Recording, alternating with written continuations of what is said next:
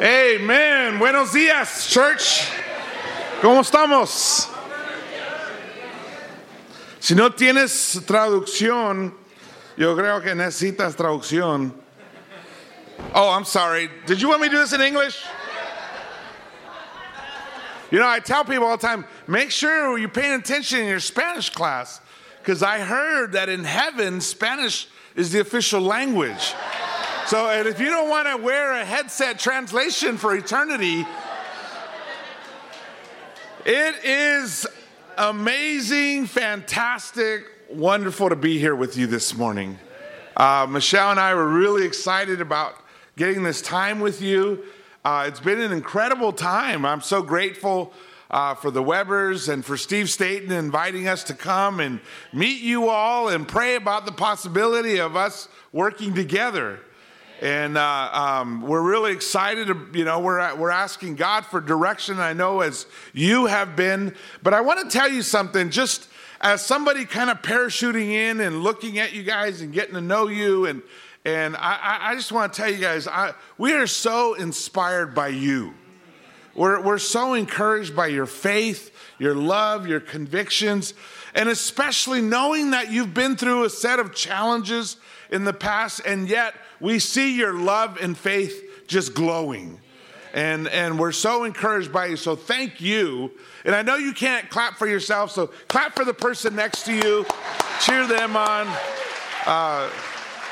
It really has been just very encouraging, the time that we've gotten with so many of you over these last couple of weekends.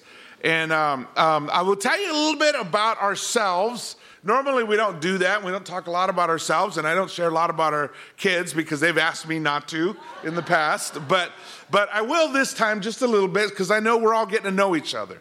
And you're checking us out, and we're checking you out, and we're all loving it. You know, a lot of love here. But this is the Carrillos. I give you greetings from the Carrillo family. That's our crew. Way over on the left, that's our three kids, Elena, Andrew, and Alexis. And Andrew and Elena Elena's our oldest. She's 29. Alexis is 28. Her and her husband are actually in Texas in the ministry, leading the Texas A&M campus ministry. And then Andrew lives right down the street from us over in San Diego. We are a classic in many. Oh, and then of course our dogs. We've got our dogs in there. We have 3 dogs, and our daughter actually lives with us right now. She has 2, so we have a whole pack at our house right now. 5 dogs. That's all of them right there in the middle. We are a crazy family, but you know, we love it. We love being our family. So this was Michelle and I dating in San Diego back in the day. A long time ago. Yes, that's me. No, you know, time can be cruel sometimes. God always keeps us humble. But you know, God is good. Look at my wife. She looks the same. That's us on our wedding day in Mexico City. Us getting sent off to Mexico City where we got married. That's with us getting sent off to Miami where we had our first 2 daughters. We led the ministry there. That's us in New Jersey, actually, on a Hope Project. You guys remember that? The old timers remember the immunization stuff we used to do. We were walking around Paterson, New Jersey, one of the toughest cities in America. I mean, people from the Bronx are scared to go to Paterson. I mean, it's just one of the toughest and coolest cities. This was us down in central Jersey, really getting ready to move. This was right before we moved back. And we moved back to San Diego. This is our kids graduating, growing up, everybody getting older. And this was a recent family picture at one of our daughter's weddings. And the whole Carrillo crew there.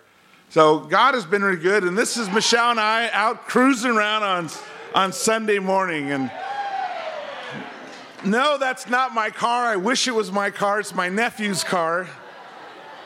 We just get to take pictures in it. But that gives you a little clue of my past. So, you know, it's an amazing world we live in. For us, it's been quite an adventure. God has shown us a lot of the world, of what's happening out there. Working with Hope Worldwide, God has given us a really incredible inside view of our world. a view of our world that most people don't get. God has sent me to the poorest and the most suffering neighborhoods all over the world, in Latin America, in Asia, in Africa, in the Middle East, even in Europe, and especially here in the United States. And we've seen parts of the world that I never would have imagined. And and it wasn't like I grew up in a bubble or anything. And I'll share a little bit of my own testimony. I was actually born in Juarez, Mexico. Grew up mostly all over California. My family moved on average about every 4 to 6 months. By the time I got to high school is my 18th school. To give you an idea of how much I moved, my family was very poor U.S. standards, not poor global standards. Generally, we had food. Generally, we had shelter, although there was times we didn't have a house. And I remember living in a car in a parking lot when I was a kid. And life was ups and downs. I had some great blessings growing up. I had a lot of tough things. Moving to all these different cities as a kid, if you've ever grew up in a rough neighborhood, and usually we moved into rough neighborhoods, when you grow up in a rough neighborhood, you always form your little gang, your friends, right? And you have to for protection. And your friends protect you, you protect them, and you protect each other from the other neighborhoods, right? But because we moved so much, I didn't grow up with any groups. So I oftentimes got beat up as a little kid. I got beat up by lots of different groups. And we mostly bounced between San Diego and Sacramento. So when I'd go down south, I was the kid from Northern California. And I'd get beat up for that. And then I go up north, I was the kid from Southern California. And I'd get beat up for that. I've gotten beat up by all kinds of gangs, white gangs, brown gangs, black gangs. Never by any Asians, but it's never too late. Could still happen, But where I lived, there weren't any Asian gangs, so I never got beat up by any of them. I grew up and I unfortunately, as you can imagine, by the time I was in high school, I had a lot of anger in my heart. Something happened when I was about 12 is I grew a lot. I actually grew to the height that I am now. And I was strong. And I turned the tables. I began beating up people. I began going after people. And I began, with all the anger in my heart, getting myself in a lot of trouble. Because I never stayed in one city, I didn't actually join a gang, but I was with gangs a lot. And I got into the whole lowrider scene. I was the guy in high school that everybody was afraid of. I carried weapons. I was full of anger. I sold drugs. I did a lot of bad things that nobody should ever do. But that was my life. That's where I was at. And I had a lot of anger inside me. I'd seen a lot of people in my family die. I'd seen too many deaths. I've seen murders. Ultimately, I would end up having to bury my mom, who would commit suicide, and my dad, because she killed him. She shot him.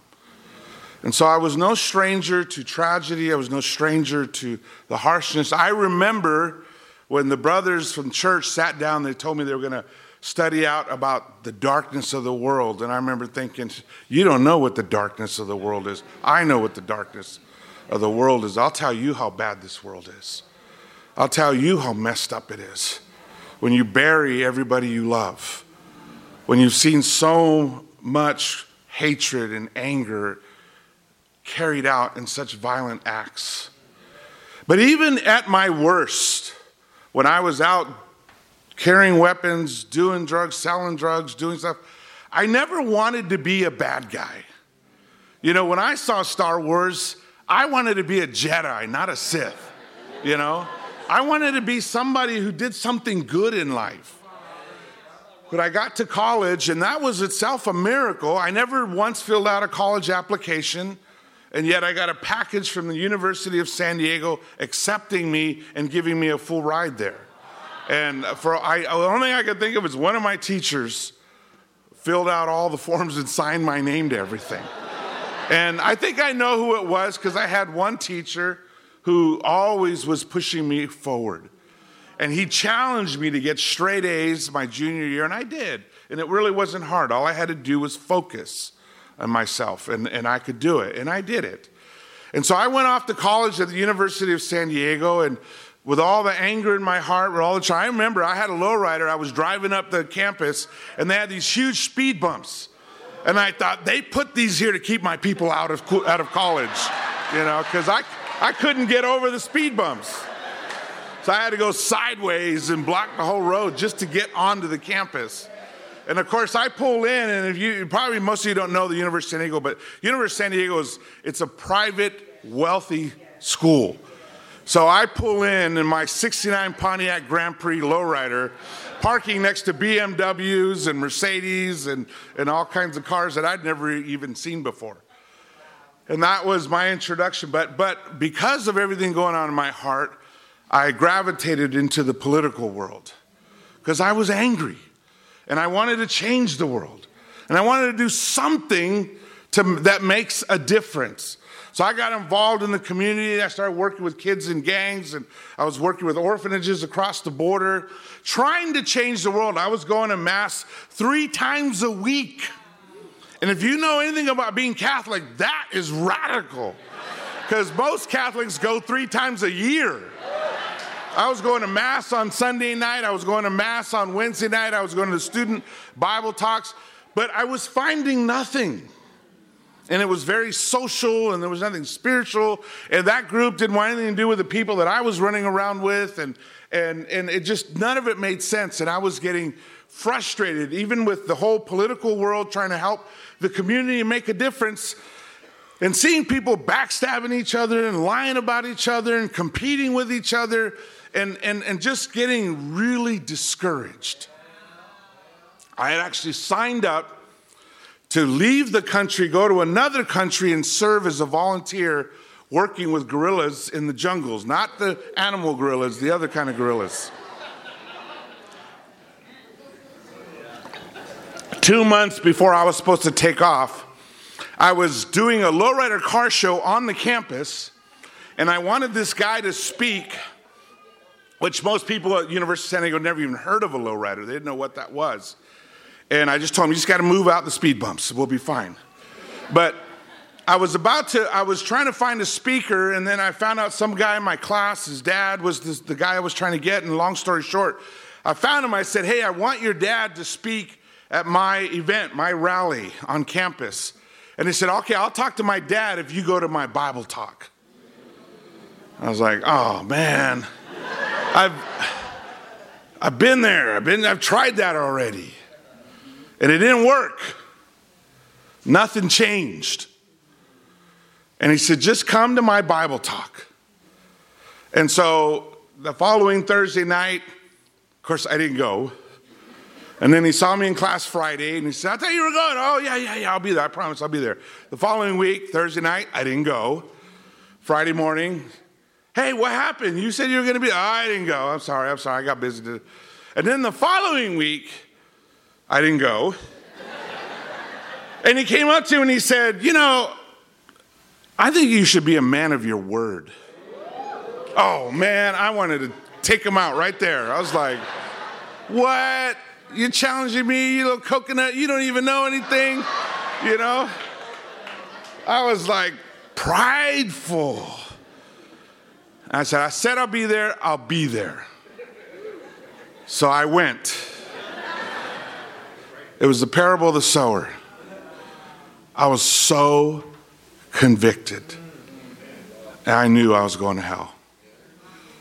And I knew that all the little good things I was doing wasn't going to earn my salvation. And I turned myself in. They took me to church, and he told me, I'll pick you up at the dorm at 9:30, whatever time it was, he's going to pick me up. He picks me up, I get in the car, and I said, okay, now where's church? He goes, it's in Poway. And I was like, Poway? This is a little town way outside of San Diego. I said, they're not going to want me to do their yard work or something out there, right? I mean, this is church, right? He's like, yeah. I'm like, why are we going there? We're going to pass up 50 churches. We're going to just go to a close. They got Our Lady of the Virgen, the whatever street is right down here. Why can't we just go there? And he's like, no. He's like, these are totally committed Christians. They're radical. You know, you like radical, they're radical. And I was like, okay, all right. And so right before we pull the church, she goes, oh, by the way, there's picketers out front. And I was like, whoa, they really are radical. This is radical. The sermon was handpicked by God for me. The sermon was the radical Jesus. I heard that sermon, and that was it. I said, I'm in. I studied the Bible 10 days, got baptized, and have never looked back since. God was working to pull me in, to help me become part of the solution to the problems we have in our world. And we got a lot of problems in our world. We've got a lot of issues. And I don't know if you've noticed, but it's not getting better. They're not fixing themselves. We have 7.5 billion people out there. And the number's climbing. I mean, even since I put this presentation together, I've had to change the numbers. And when I talk about the world, I remember when I first started doing presentations about the world and what's happening out there, it was 6.3 was the first one. And it's been climbing, and just in the last few years. The Bible says we know that the whole creation has been groaning as in the pains of childbirth right up to the present time. We don't, this was one of those scriptures, I had the blessing of I got to go to Pepperdine and get my master's in divinity and learn to read Greek, you learn to read Hebrew, you learn to read the scriptures, you learn to dig deep. But as deep as I could dig, I never could exactly understand what exactly does he mean by this. What I do know is that everything is connected. And that what happens in the spiritual world absolutely affects the physical world. What's happening to you spiritually will affect every part of your life. You can't separate them. You can't say I'm doing terrible spiritually, but life's awesome. It doesn't work that way. You can pretend, and there's a lot of people pretending, but sooner or later, they're sitting in their room by themselves getting real. And then reaching for a pipe or a bottle or something to escape. Because they can't deal with reality. Why? Because reality is intense. And we need help dealing with this world. The help that God gives us. And so the whole world, it says, the Bible, is struggling with what's happening out there. And as I've traveled all over this world, especially the last 4 years, Michelle and I have been to all over. We counted it up a year and a half into Hope Worldwide. We've been to 68 cities. I have enough frequent flyer miles to go to the moon for free if I wanted to. Because of all the travels that God has shown us just to show us this world and what's happening out there. And the thing that I learned about this world, first of all, is that God loves everybody. Everybody. It doesn't matter their color, their language, their culture, not even their religion. He loves all of them. And of course, he wants them all to know him. And that's why he sent Jesus. Because he cares about them all. Just like I love my 3 kids. There isn't anything I wouldn't do for my kids. I would take a bullet for them. I would lay down my life for them. And Jesus said, if you who are evil know how to take care of your kids, how much more does God care about his children? And I see these kids all over the world and what they're facing. And I think about, in reality, God knew every single one of us the day you were born. When you were swaddled in whatever hospital, wherever, whatever country or city that you were born in, God knew you that day. And I think God sees us like children. I think this is what we look like to him. in all our beautiful varieties of colors and languages. And I find we all have certain things in common. One of those is we all eat rice. No matter where you're from, we all eat rice. We just cook it very different. Isn't that amazing? Mexican rice, Asian rice, European rice, African rice. It's all rice, but it's wonderful. It's just you can have a different kind of rice every night for a month. We're different, but we're the same. Same hearts, same dreams. I was sitting there talking to a 14-year-old little girl living in a hut by herself in Cambodia. Her family had kicked her out because she has AIDS. And she's trying to survive. And she had no electricity. And one of the brothers I was with asked her, he said, what do you need to get electricity? And she said, they're going to charge me $20 to hook up my house. I can't afford that. And he just pulled out a wad of money and gave her the $20. And it changed her life. And children suffer all over the world. And God is watching. 70.8 million refugees out there. And I've been to camps all over Europe, camps all over the Middle East. And they're just people. I sat down with a group of guys living under a bridge in Italy. And I asked them, what do you guys do back home? One guy was an architect. One guy was a store owner. One guy was an engineer. One guy was a high school teacher. And they've been living under a bridge for over a year. Just trying to survive and trying to collect a little money to send back home. Not because they did something bad, but because war destroyed their home. Because somebody's pride destroyed their city. Somebody's greed took everything they had from them. And I saw the crowds, 30 million children. And God is watching. 158 million children worldwide experience stunted growth from poverty. That means that their brains don't develop right because they have no books, they have no toys, they have nobody at home. They have, 10-year-old raising the 8, 7, and 5-year-old. They have nothing to stimulate their brain. So if by chance they get to school, their brains are so underdeveloped, they'll never keep up with the other kids. And they'll drop out and be condemned to poverty the rest of their life. And many of them will turn to crime just to make it. Because they have no choice. The rise of terrorism, drug trafficking, human trafficking, the rise in children human trafficking that was 10%, now is over 30% of the human trafficking are children.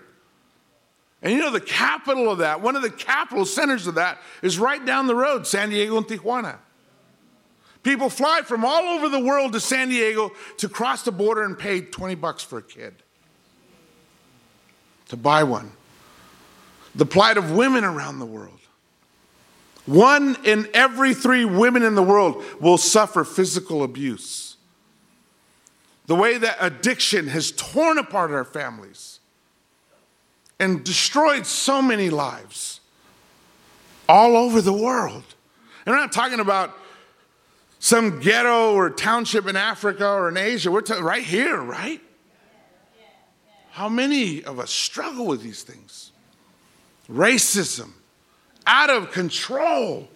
My kids going through things that I never thought they would have to go through. Things being said to my kids that I thought was done and over in history. It's back up again. Things being said and done and people being divided and polarized because of race, because of language. And there's so much fear and hurt and anger and anxiety out there right now. This is our world where we regularly are hearing shootings. Nothing is sacred. People are going into churches and shooting people praying. because they're black or because they're Jews or because they're Asian or they're different. Nothing is sacred. It's regularly happening. Somebody goes to a school and shoots children. And at some point, somebody's got to say, what is wrong with our world? That nobody is safe. And God is watching. And God sees this. And people are angry. They're marching because they're angry. Because they know it has to change. They don't know what to do. It's not a political person or a political party or a political solution. It's a human problem. And they're out there saying, this gotta stop. This isn't right. And meanwhile, at the same time all of this is happening, churches are in rapid decline. Every Sunday, 700 churches in America close their doors. And people are not making the connection that we're taking God out of everything. People are not going to church. Nobody's reading the Bible. And at the same time, everything's going out of control. A coincidence? No. A direct connection. And Jesus said, in this world, you will have trouble. But take heart. I have overcome the world. That's the solution. He's the answer. It's not some charismatic leader. It's not some new political system or philosophy or a new religion or a new doctrine. We already have the leader. His name is Jesus. We already have the solution. It's Christianity. But in its real sense. Not in its religious sense. It's not about playing church. It's about following Jesus. He says, do not let your hearts be troubled. You believe in God. Believe also in me. That word is pistis, is faith. It's the same word as faith. You have faith in God, have faith in Jesus. And let me tell you something. The word faith, the word in Greek, or even more so, the word in Hebrew, means a lot more than believing in something. It means trusting in it. It means obeying. It means putting your hope in it. It means relying on it. It means putting everything you got into something. That's what he's talking about. Real faith. Where you seek him first. He says, you have faith in God, believe, or have faith also in me. My Father's house has many rooms. If that were not so, would I have told you that I'm going there to prepare a place for you? And if I go and prepare a place for you, I will come back and take you to be with me so you also may be where I am. You know the way to the place I am going. You know, he says, look, while you're here, you're going to be challenged and there's going to be tough things. So while you're here, put your faith in God, put your faith in him, Jesus. He says, but also I want you to know, I'm going to go prepare a room for you. Where? Heaven. And I'm going to come back and get you. You. I'm coming back for you. He picked you. And I'm going to take you to be with me in heaven. Now, I don't know what that room, yeah, you can applaud. That's an awesome thought. You know, when you were a kid, and those of us that weren't athletically inclined, and they start picking teams, and the worst thing was to be the last kid picked, right? Or maybe even worse than that was the kid nobody picked, and somebody just had to take you, right? I think some of us are afraid that's what's going to happen on Judgment Day. No, Jesus is saying, look, I pick you on my team. The truth is that whole thing is wedding language. Because if a young man wanted to marry a young woman, he would go to her house, her family's house. He would offer her a cup. And he would say, I commit myself to you to come back and marry you. If she takes the cup and drinks the cup, she's accepting his proposal. And then he tells her, I am going back to my house to build a room for you, because that's usually what you do. You'd add on a room. And when it's finished, I'll come back and take you to be with me. And so when the apostles were hearing this, they knew exactly what Jesus was doing. It was wedding language. They knew he was saying, I promise to love you in sickness and in health, in good times and in bad times. They knew he was proposing something to them, a relationship of eternity with them. And he said, I'll come back for you. Now, Thomas, classic Thomas, right? Thomas said to him, Lord, we don't know where you're going. So how do we know the way? Now, you got to love Thomas. He's that kid in the class that would ask the stupid question you wanted to ask but didn't want to ask. And you were hoping somebody would ask it because you didn't want to look stupid. That was Thomas in the group. He always asked a question that nobody else wanted to ask, but everybody was wondering. And he says, geez, we don't know the way. We don't know. We don't have smartphones. We don't have Google Maps. We're not even old school. We don't have Thompson's maps or anything. We don't know.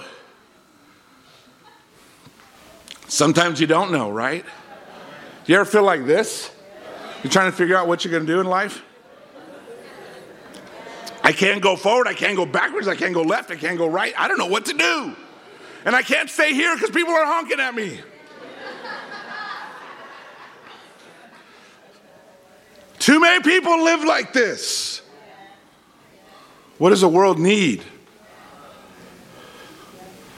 What does our world need? Superheroes?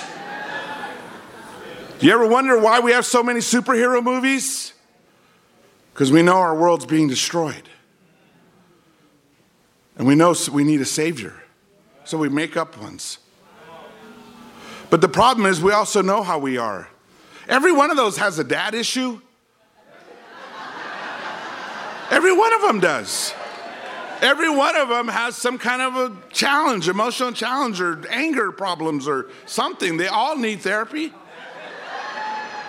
So I appreciate them, but they're not going to save us. Jesus answered, I am the way and the truth and the life. He's the way. And this is what you've got to understand. You know that.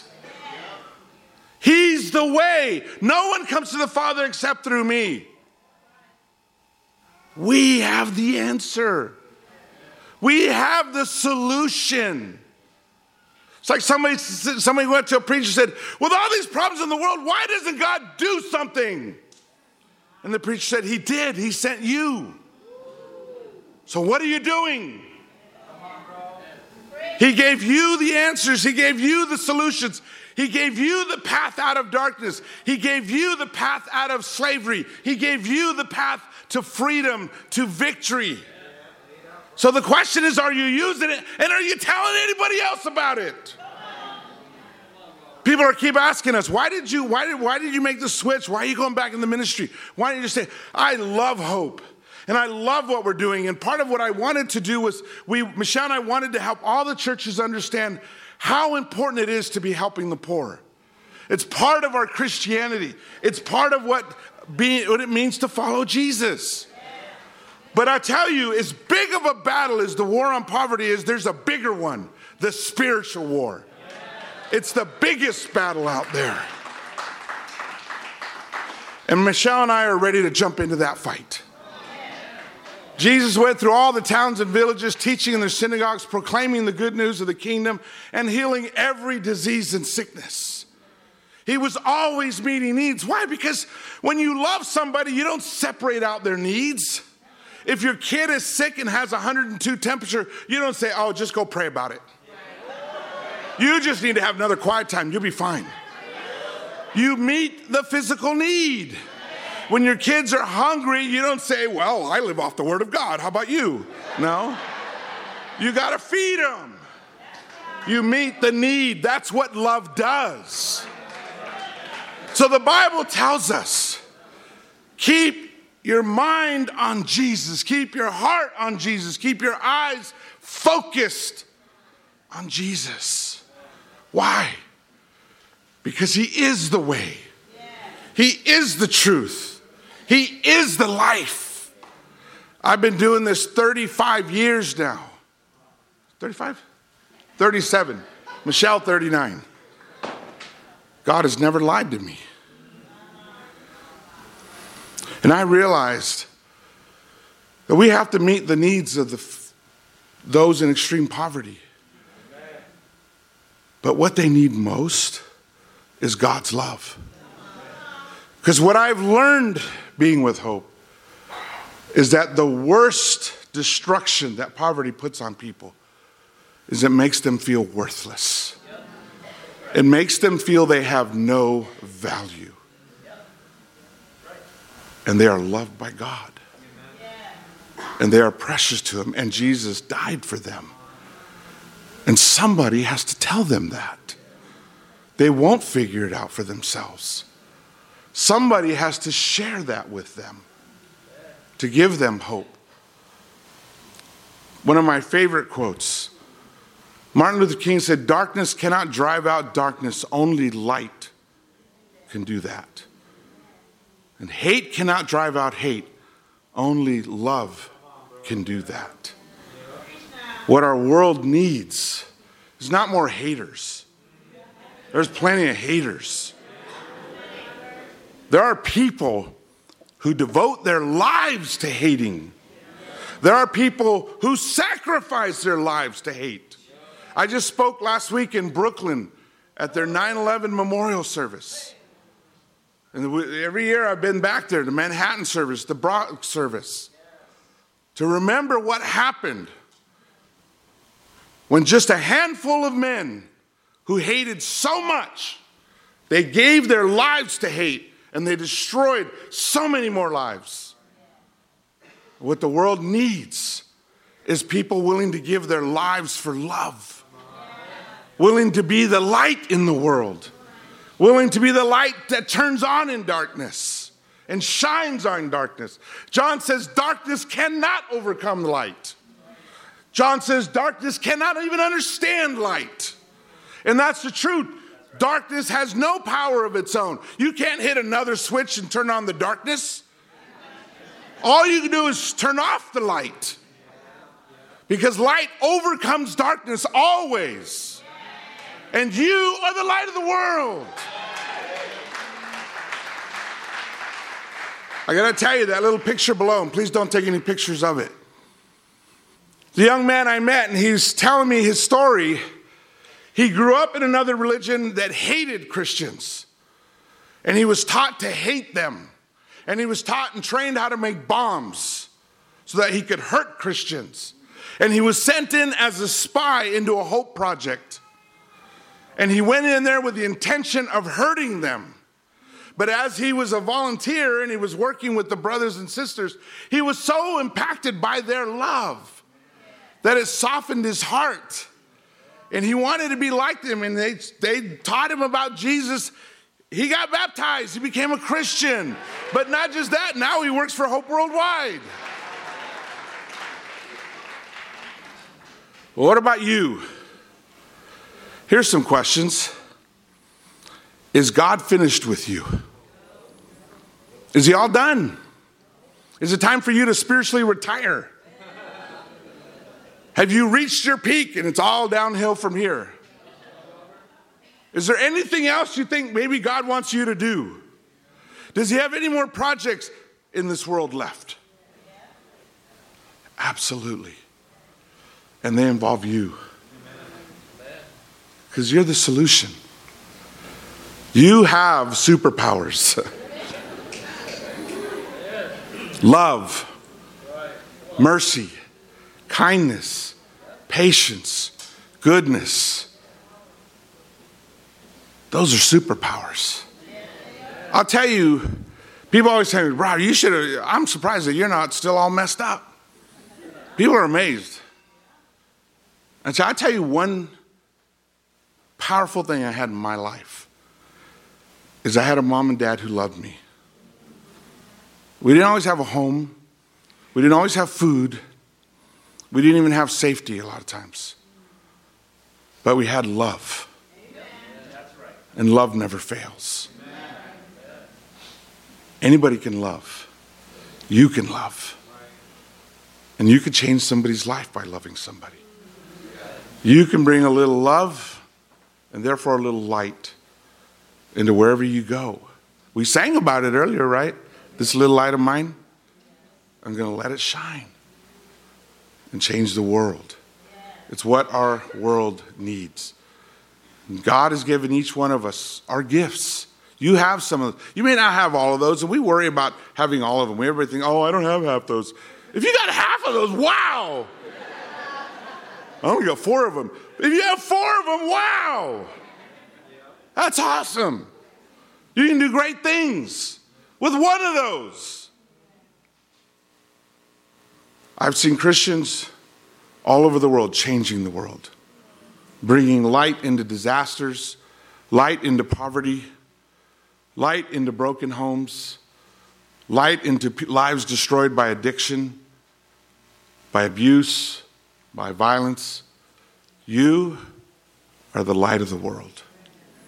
And I'll tell you why, and I'll close out with this. In a world full of hatred, you choose to love. In a world where people don't forgive each other, you forgive. In a world full of people who judge one another because of the color of their skin, look around you. You choose to love everybody, to accept everybody, to give to everybody.